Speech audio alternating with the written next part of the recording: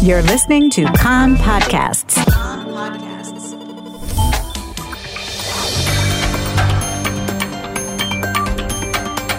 You are listening to the English language news of Kan, the Israeli Public Broadcasting Corporation.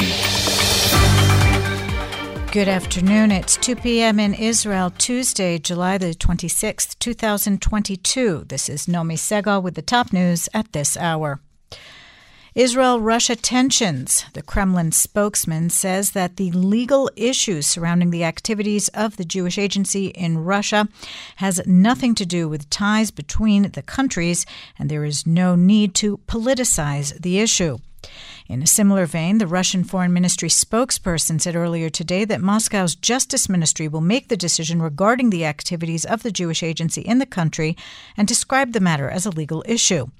The spokesperson also called Israel's stance on Russia in recent months unconstructive.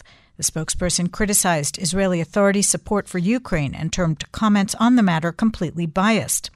According to the official, Israel's statements supporting the regime in Kiev and not the Ukrainian people are consistent with what she called the strange and wild voice of the West and raise questions.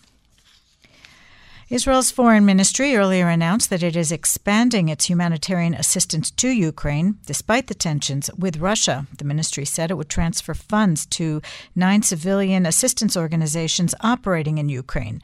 The foreign ministry said there's no connection between Israel's aid efforts in Ukraine and ties with Russia. Turning to the Hezbollah leader's veiled threats to attack Israel's offshore gas and oil reserves. Reserve Major General Tamir Heyman, a former head of IDF intelligence, says Hezbollah's threats should be taken seriously, but the group's leader, Sheikh Hassan Nasrallah, does not necessarily intend to act on every threat he voices. According to Heyman, Nasrallah is looking for a comfortable area of friction without full-on war and thinks Israel will not respond to the launch of intelligence-gathering drones. It is not clear that he is right. It is possible Israel would have to respond to such provocations in order to prevent a deterioration of the situation if Nasrallah's self-confidence grows, Heyman told Kan. He added that Nasrallah is using the natural gas issue in order to repel criticism in Lebanon of Hezbollah, an armed militia in the service of Iran. IDF forces operating in the Palestinian village of Karawat Bani Hassan overnight demolished the homes of the 2 terrorists who carried out a shooting attack in Ariel some 3 months ago, in which an Israeli security guard was killed.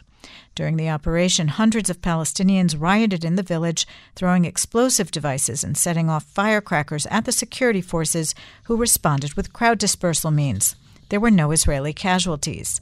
Israeli security forces operating in Judea and Samaria overnight arrested 10 people wanted for terrorist activity. The Government Commission of Inquiry into the Gilboa jailbreak has begun its second phase of deliberations after sending letters of warning to 4 senior officials in the prison services. The first to testify was the jail commander, Freddie Ben-Shitrit. The commander of the Northern District, the deputy commander, and the prison services commissioner, Katy Perry, are due to be summoned in the coming 2 weeks. The committee is probing the escape from the jail some 10 months ago of 6 security prisoners. They were later all rearrested following a large search operation. In economic news, the head of the Histadrut, Arnon Bar-David, has called for a consumer boycott of companies that raise prices disproportionately. He was speaking at a federation leadership meeting. Meanwhile, the Workers' Committee at Bank Hapoalim has announced that all branches of the bank will be on strike tomorrow morning until 11 a.m., this in protest over work conditions. During the period of the strike, there will also be no telephone services provided. Monkeypox, a shipment of some 5,000 doses of vaccine against the virus, is expected to arrive in Israel today and be transferred to the health funds to begin the vaccination campaign. To date, 121 cases have been confirmed in Israel, all men. A development in the investigation into the disappearance of Haredi Orthodox youth Moishi Kleinerman, the 16-year-old resident of Modi'in Illit, was last seen some 4 months ago in the area of Meron. A gag order has been imposed on details of the development and the entire probe. Author and translator Ori Orlev has died at the age of 93. Orlev wrote some 40 books, mostly for children and youth. Many dealt with his childhood during the Holocaust and his early years in Israel. They include Run, Boy, Run and The Island on Bird Street. He will be laid to rest on Thursday at Kibbutz Ma'aleh HaChamisha at 5:30 p.m. The weather outlook, slightly hot for the time of year in the hills and inland, hazy along the coast. Tomorrow the same. Thursday will be warmer with extreme heat conditions over most of the country. Friday, no significant change. The maximum temperatures in the main centers: Jerusalem 31, Tel Aviv 30, Haifa 28, Beersheba 36, and in Eilat going up to 40 degrees Celsius.